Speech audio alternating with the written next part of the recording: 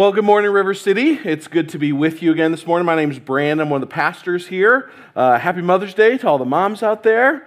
Special welcome as well to if you're new or visiting with us. We're glad to have you with us. We'd love to get to know you. We'd love to help you get plugged into the community here at River City. Excited as well to invite you into our new sermon series this spring and summer. We're going to be taking a look at a bunch of different passages in the Old Testament together. Some you've probably heard of, some you probably haven't. And we're going to be highlighting how all of those passages aren't ultimately about us and what we're supposed to be doing or who we're supposed to be like or not like, but instead all of them are meant to point us towards the person and the work of Jesus. And we saw last week how the idea that the whole Bible, including the Old Testament, not just the New, is really about pointing us towards Jesus and the gospel. That's not something I came up with. It's not something some real smart, real inventive pastor or theologian came up with. But rather, like we saw last week, that idea comes from Jesus himself. We saw in John chapter 5 how he told the religious leaders that the Old Testament scriptures, that they testify about him. And we saw especially that Moses specifically wrote about him. And we saw as well in Luke 24 how after Jesus' resurrection, he explains to the disciples what was said in all of the scriptures concerning himself. And so Jesus is at the heart of every page of the Bible. It all points to him, to who he is, to all he would do for us. And just to be clear, though, even though our series is called Jesus on Every Page, it's not like Jesus' name is actually on every page, right? And we're not talking about like a Nick Cage National Treasure type situation where there's like an invisible map to the gospel, like hidden in like lemon ink on the back of the pages or something like that. That's not what we're talking about either. Instead, we talked last week about how there's like at least 8 really non-secretive ways that all the stories and all the prophecies and all the poetry and all the laws, they point us towards the person and the work of Jesus. They present us with problems that only Jesus can solve, and they offer us promises that only Christ can fulfill. They show us needs that only Jesus can meet in our lives. They help. We see patterns and themes appearing over and over that come to resolution in Christ. We see stories throughout the Old Testament that only find their conclusion in Jesus. We see people that prefigure an aspect of who Christ will be or what he will do for his people, or they show the exact opposite of those things. We see events and symbols that show us what Jesus will be like or what he will do, and we even get a few glimpses of Jesus himself appearing in the form of the angel of the Lord throughout the Old Testament. And so there's a bunch of different ways we're going to walk through this summer showing you how Jesus and the gospel is really at the heart of the Old Testament. And as we begin our series this morning, we're actually going to see a few of those different pointers towards Jesus.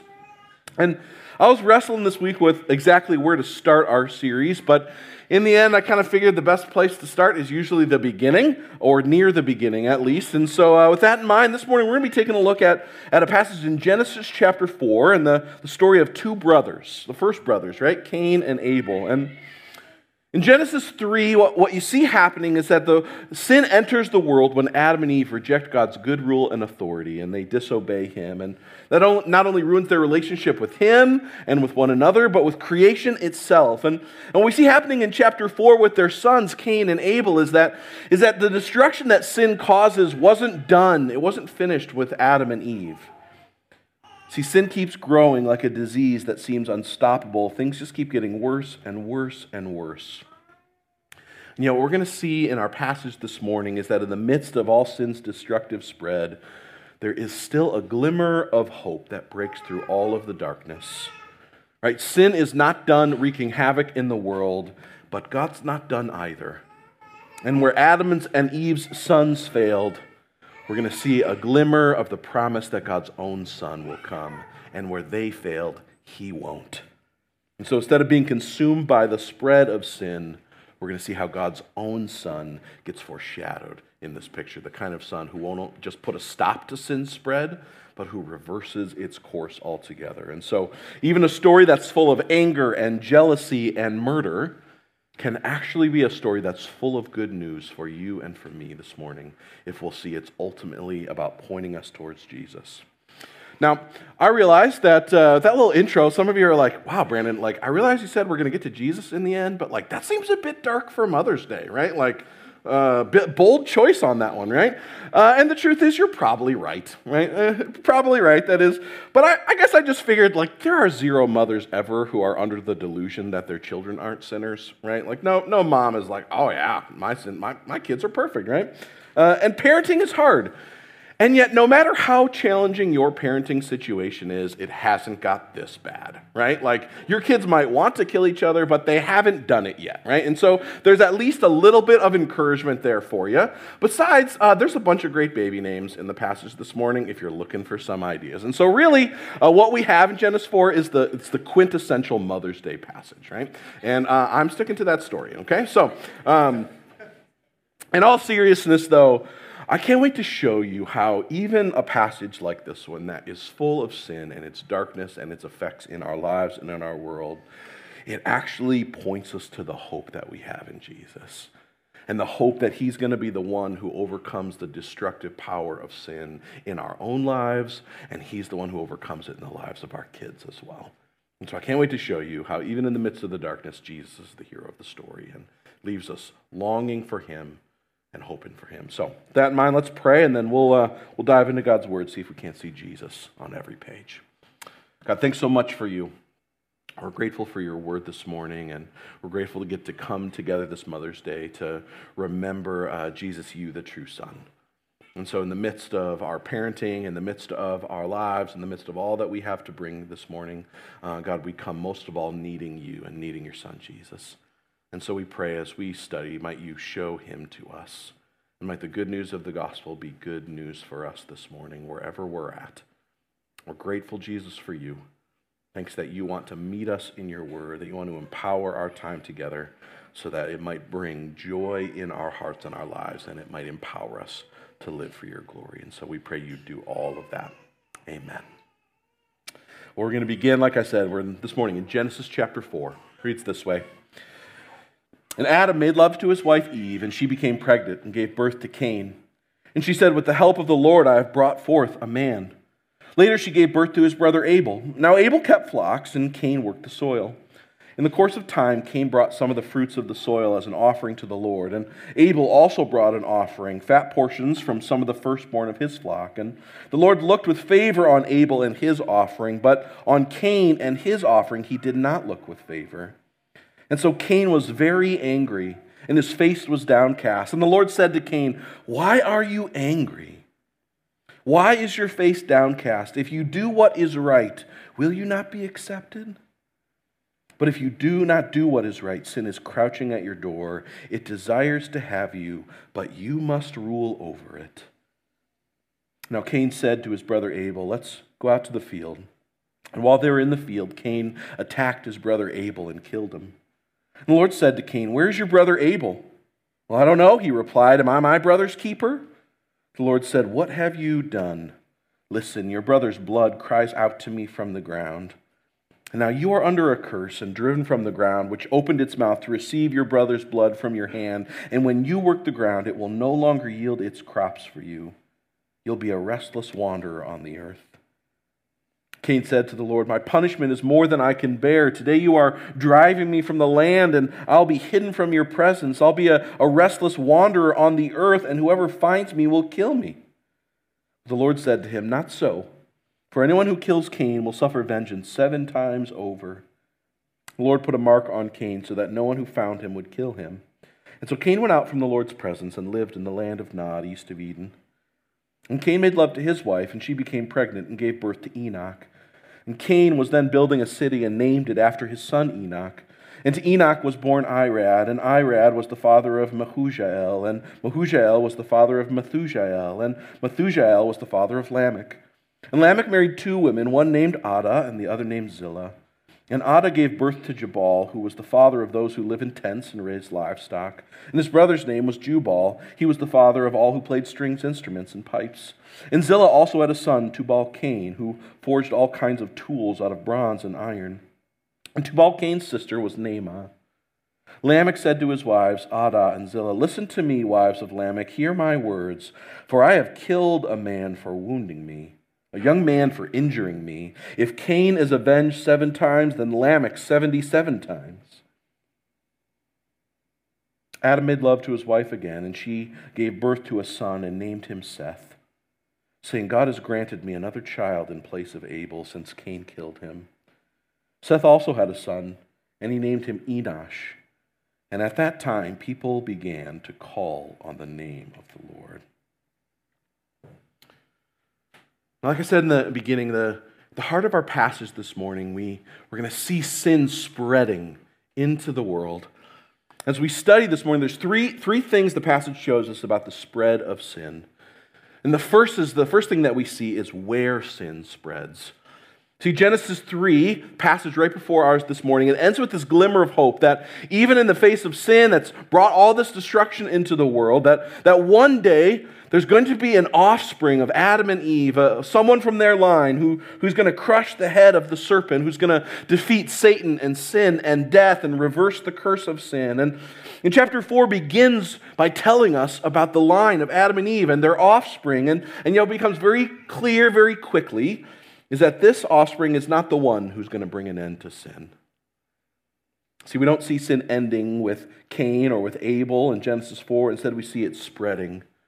And it spreads in these 2 different directions. The first is that it spreads outward. In chapter 3, sin infiltrates humanity, and yet in chapter 4, we see it spreading from individuals into families.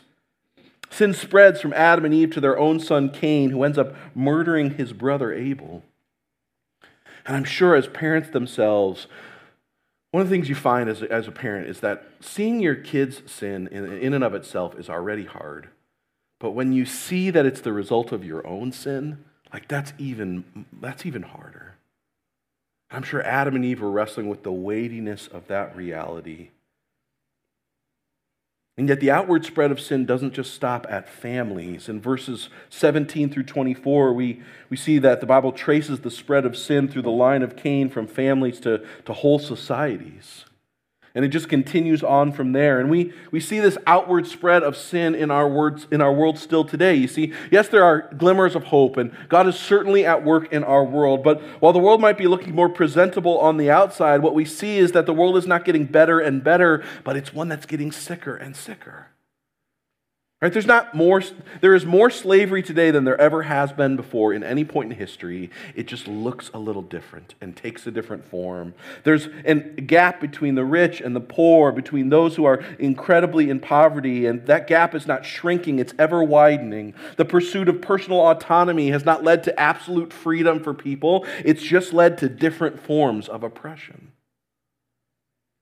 See, that's because the outward spread of sin is merely a symptom of the other direction we see sin spreading in the passage. See, Genesis 4 shows us not just the outward spread of sin, but it shows us the inward spread of it as well. You see, the spread of sin, it doesn't just get wider. You see, it happens as it gets deeper and deeper. It's digging its way into the hearts of humanity. The passage begins, we see, with this worship service. And Cain and Abel, they're both bringing offerings to God, but they get these very different responses from him. And the passage says that the Lord looked with favor on Abel and his offering, but not so with Cain. And there have been all kinds of attempts over the years by commentators and all kinds of people to answer the question about why that's the case. Why does God respond so differently here? And most of them try to find something about the offering itself that's the problem, whether it's the type of offering or maybe the quality of the offering. And Abel brought an animal sacrifice and Cain brought vegetables. And I mean, if I'm honest, if I'm God, I know which one I prefer, right? I'm all in on steaks, right? That seems just objectively better, right?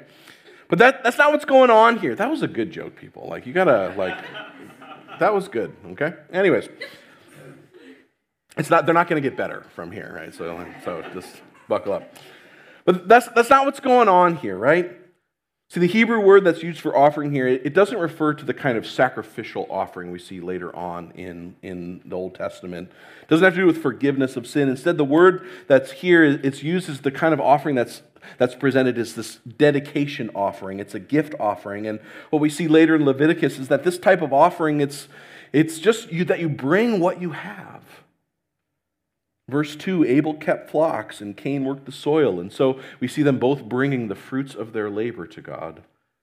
And so it's not about the type or the quality of the offering they bring. Something else is going on here. See, the real problem with Cain's offering is the heart behind it. And that gets revealed in how Cain responds to God and to Abel. See, Cain's response to God's favor towards Abel and not him is this seething anger. See, a lot of times we look at anger as this objective problem that we need to deal with. But the reality is that the Bible talks a lot more about anger as a symptom. Right? It's something that clues us into something deeper in our hearts that's going on. And the truth is that there are few things that do a better job at revealing the things going on in our heart than our anger. There are few things that reveal the truth about our hearts better than our anger. One author puts it this way. He says, anger is our response to whatever endangers something that we love. So when the thing that we love is kept from us or taken from us, we find that our response is often anger. And anger itself isn't wrong. Jesus got angry, and so anger's not the problem. The problem is that what our anger reveals is that the thing that we really love most isn't God, but rather it's someone or something else. And we see Cain's anger reveals that his offering to God, that it wasn't worship, it was just bribery. See, what Cain wants most is not God, but it's God's favor, and it's God's blessings, and it's God's acceptance. And God sees right through Cain's messed up motives. In contrast, Hebrews chapter 11, verses 4 and 6, it tells us about Abel's offering. It says, by faith Abel brought God a better offering than Cain did. By faith he was commended as righteous. For without faith it's impossible to please God, because anyone who comes to him must believe that he exists and that he rewards those who earnestly seek him. You see, Abel was seeking God himself. But Cain was seeking God's gifts. See, one is worship. The other looks like worship, but in reality, it's just bribery. You see, sin is twisting humanity's good desires for God into something altogether different. And we see sin spreading deeper and deeper inward, not just in Cain's distorted desires, but you see it happening in the fact that Cain refuses to even admit that that's the problem. In Genesis 3, when Adam and Eve sinned, their guilt is imminently ready to them. They see it, they sense it, they respond to it. And yet, what happens here is that Cain cannot see, or he simply refuses to see, that his own sinful desires are the real problem. And instead, he blames his brother. And where Adam and Eve, like I said, were immediately convicted of their sin, Cain refuses to acknowledge it. And later, his descendant Lamech, at the end of the passage, he's actually boasting in his sin. I killed a guy because he annoyed me. I killed a guy just because he looked at me wrong, because he offended me. See, that leads us to the second thing the passage shows us about the spread of sin. It doesn't just show us where sin spreads. The passage also helps us to see how sin spreads. Verse 7, God comes to Cain in the midst of his anger before he kills his brother, and God warns Cain about the dangerous spread of sin in two ways. He tells him that sin is crouching at your door, that it desires to have you. See, God tells Cain that the first way that sin spreads is it does it by crouching.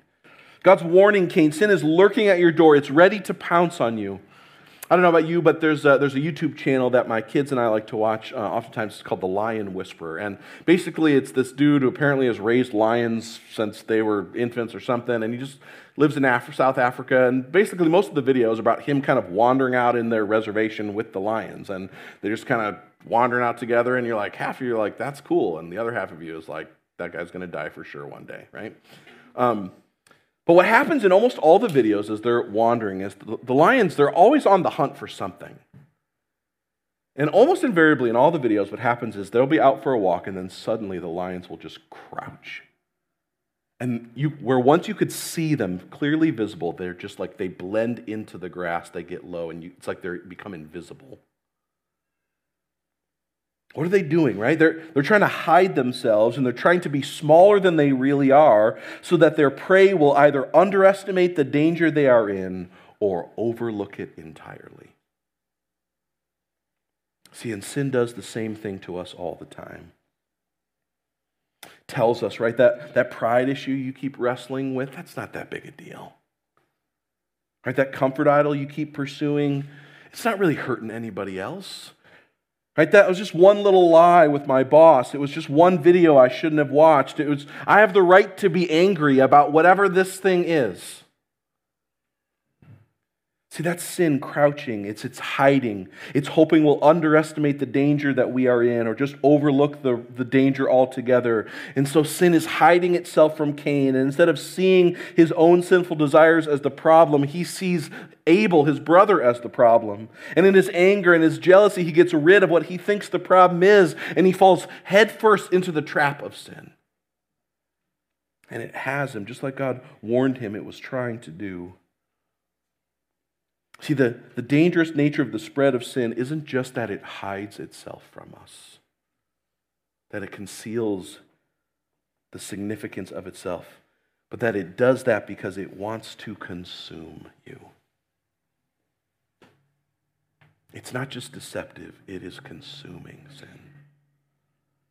Like the lion who lays in wait until just the right moment and then wham, all of a sudden, it's over for the prey. See, Cain's real problem was that he wanted God's blessings and not God, and he allowed his jealous anger to consume him. See, but sin wasn't done with Cain once he murdered his brother. That was just the beginning of the devouring nature of sin. One pastor puts it this way. He says, sin is not done with you after you are done with it. C.S. Lewis echoed that reality when he wrote this. He said, at first the Nazis killed the Jews because they hated them. Then they hated the Jews because they had killed them. You see, when you are consumed by anger, right, you have to stay angry in order to justify your actions towards others. And so even when you feel like you're done with sin, sin is never done with you. It's consuming. And you see this in Cain's response to God's questions about his brother. Right? God asked Cain, where is your brother?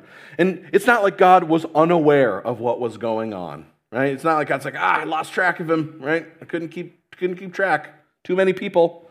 Right? God's question is instead, it's not trying to get Abel's location. God's question is meant as an offer, this invitation to Cain that he might repent, that he might acknowledge his sin, and that he might turn from it. See, but Cain's response is just indignant. Right? He says, am I my brother's keeper? I'm not responsible for him. See, sin is still consuming him. The passage, if we're honest, right, it's dark. We see sin spreading inward and outward. It's going deeper. It's reaching farther. It only seems to get worse as you follow Cain's line to Lamech. But the passage doesn't end with sin. It doesn't end with Cain. And it doesn't end with Lamech. Instead, it ends with more offspring from Adam and Eve. Verse 25 tells us about another son God granted to them. See, Cain was not the one who would bring an end to sin, and nor was Abel. And yet God's promises had not failed, because chapter 4 ends with a glimmer of hope in the line of Seth, whose sons would call on the name of the Lord instead of out against it. And when you follow that flickering light back to its source, what you see is the true light that lights up all the darkness. You see, the only one, the real Son, the only Son who is going to be able to stop the spread of sin. So when you follow the line of Seth, you get to Noah and Abraham and eventually to King David himself. And at the end of King David's line is not just more kings, it's the King of Kings. It's Jesus himself. And oh, how we need him to be at the end of that line. See, in verse 7, God tells Cain, if you'll do what is right, then you'll be accepted. See, the problem is that it's so easy for us to read passages like this and just think, okay, right? This seems clear. Be like Abel, not like Cain, right? Do the good thing, don't do the bad thing, right? Like I gotta go down this road and not this road. And just spoiler alert, if that's all this passage is if it's just an example of who you need to be like and bad examples you need to avoid, it's just a passage that crushes you because you and I are just like Cain. And maybe you haven't murdered your brother, but Jesus says when you hate people, it's the same. And all of us, we fall prey to the crouching, devouring reality of sin. See, Cain didn't do what was right, and neither do we. And Cain didn't master sin as God warned him that he needed to, and neither do we. But the good news is that Jesus did for you. You see, he always did what was right. He mastered sin, and he did it for us on our behalf. And so it's through him that we're both accepted by God, and we're also empowered to live the kind of lives that overcome sin and master it, put it to death in us. See, in the Abel's blood, it cried out to God. God tells Cain that his brother's blood is crying out to him. And in Hebrews chapter 12, verse 24, it tells us that Jesus' blood cries out to God as well. But the good news of the gospel is that Jesus' blood, it speaks a better word than Abel's does. See, the blood of Abel cried out to God for justice. And yet the blood of Jesus cries out to God for mercy and forgiveness. One pastor writes it this way, he says, Jesus is the true and better Abel, who, though innocently slain, has blood now that cries out not for our condemnation, but instead for our acquittal. For in Christ God brings about both justice and forgiveness, and it's in his name and by his power that we can overcome sin as he did. See, the passage, it points us beyond the overwhelming spread of sin. It points us beyond it to the one who would stop its spread. More than that, it points us to the one who will reverse the curse of sin itself. See, the Bible tells us that in Jesus we're not just forgiven, but we're made new. That God replaces our sin-sick hearts with hearts that are new and clean, with ones that long to love and to serve and to follow him. And so we're not just forgiven, but we're made new because of Jesus, the true and better Son, the one whose blood cries out not for justice, but for forgiveness. See, and what happens is when you see that this passage is not ultimately about you and what you have to do, but instead it points you towards Jesus and the strength and the power that he gives you to live the way God calls you to and to be the people God's made you to do, what happens is that it wells up in you a love for him and a longing to live for him instead of for yourself.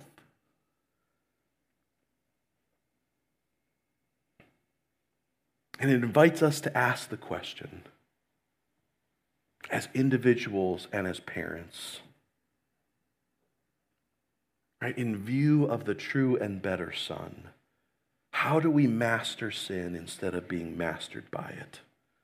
And how do we help our kids to do the same? I think first the thing that we need to do is we need to see the reality of our sin. Like we talked about earlier, God asked Cain the question that we need to ask ourselves. He asked him, why are you so angry? See, our anger, again, it reveals the things that we truly love. And when those things are kept from us or taken from us, anger is this emotion that flows out of our hearts. But the Bible doesn't talk about anger as the primary problem. It treats it like a symptom. And so the question what we might need to ask is, what the symptom of anger, what is it revealing about what's wrong in your heart? What is it that you have loved more than God? What is it that is being kept from you that you long for so deeply more than him? See, like Cain, we often want the gifts and not the giver. And so we have to repent of the things that we love and that we long for more than God. And we have to be honest with God that we need to repent not just of loving the wrong things, but of trying to bribe him with our lives to give us the stuff we're after instead of pursuing him. So we need to see the reality of our sin, but more than that, we need to see and we need to help our kids see as well the danger of our sin. So often we tend to look at sin as this problem that needs to be managed. But the Bible says that sin is not a problem that can be managed.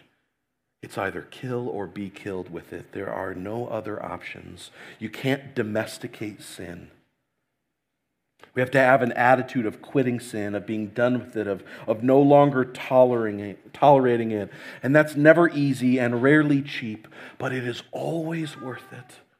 And the only way we're going to be able to see the true danger of our sin and show that to our kids, and the only way we're going to be able to see what's underneath our sin and the false loves, the disordered loves of our heart, the only way we're going to be able to reject that stuff, not motivated by guilt and shame, but motivated by love, is when you see Jesus meeting you. You see the God who meets you in the midst of your sin, a God who comes to Cain and who offers him a chance to repent that Cain doesn't deserve. And when you see that even when Cain is indignant, we see a God who, instead of allowing Cain to get what he deserved, marks him. God marks Cain so that nobody will kill him and take their own vengeance on him. And in doing that, what God's doing is he is saying to Cain, I'm giving you time. He's keeping Cain from getting what his sin deserves. He's giving him time to choose repentance. And God does the same thing for you and I, even in the midst of our ignorant, rebellious sin. 1 Peter chapter 3, verse 9, Peter writes this. He says, the Lord is not slow in keeping his promise, as some understand slowness. Instead, he is patient with you, not wanting anyone to perish, but everyone to come to repentance. See, just like he did for Cain, God is giving you and I time. Time to turn from sin, to see the reality of it, to see the danger of it, and to see the God who meets us in it, so we might turn from it altogether. See, guilt can't ever drive out sin. Only Jesus can. And it's a love for the God who meets us in the midst of our sin. Not when we had our stuff together, not when we had cleaned ourselves up enough, but a God who meets us in the midst of our sin. That's the one thing that can drive out sin in our lives and in the lives of our kids. And so as parents, as we think about dedicating children today, as we think about celebrating mothers, as we think about the call that God's given us as a community to speak the words of life and the good news of the gospel into the children in our church all around us, the invitation is that we might help them to see the reality of sin and the danger of it, but more than any of it, that we might help them to see the goodness of a God who meets them in the midst of their sin with an offer of life and an invitation towards repentance. Because that's the one thing that transforms our hearts. Rule keeping can't do it. Example following just crushes you. But the good news of the gospel, it gives us new life and new power. And it only comes when you see the God who meets you in your sin like he met Cain.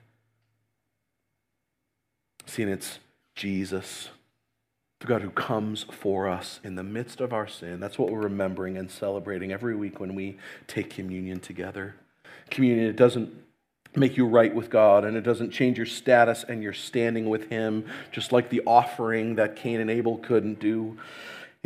Instead, it's an opportunity for us to remember Jesus' body and his blood broken and shed for us, that cry out a better word, not for calling for justice, but calling for mercy.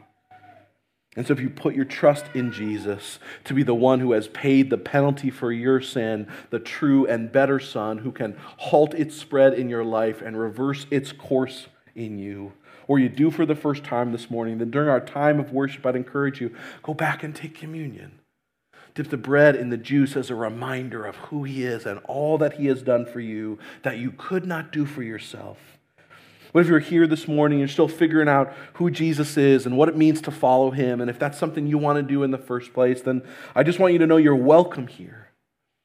But I want to encourage you, hold off on taking communion. God is not after religious rituals and going through the motions.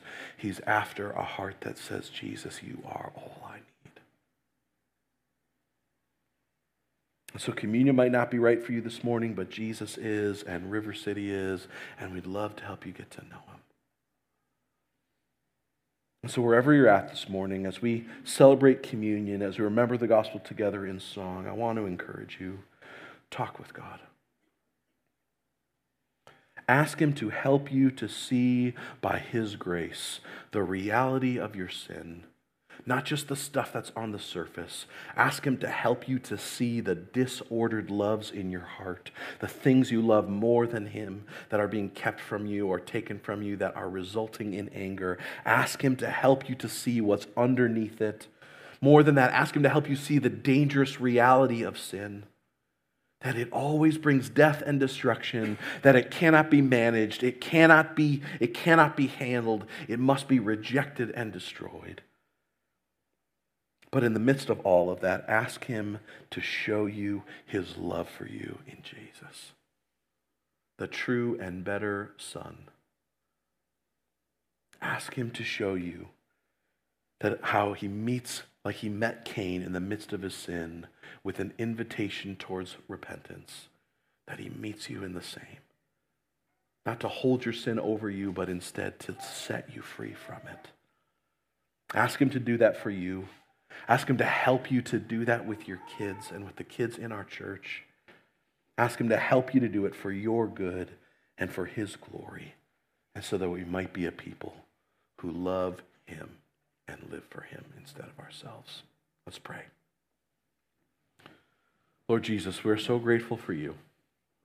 We are thankful that you are the true and better Son, the God who meets us in the midst of our sin, who has the power not just to do what is right and to halt the spread of sin, but to reverse the course of sin in our world, in our hearts, in our lives, and in our histories. And so, Jesus, help us to see you as the point of all the stories. God, I'm so grateful that this story is not just an example of who to be like and who to avoid. We see this. We want to be like Abel, God. We want to seek you. But more than all of it, Jesus, we need you to.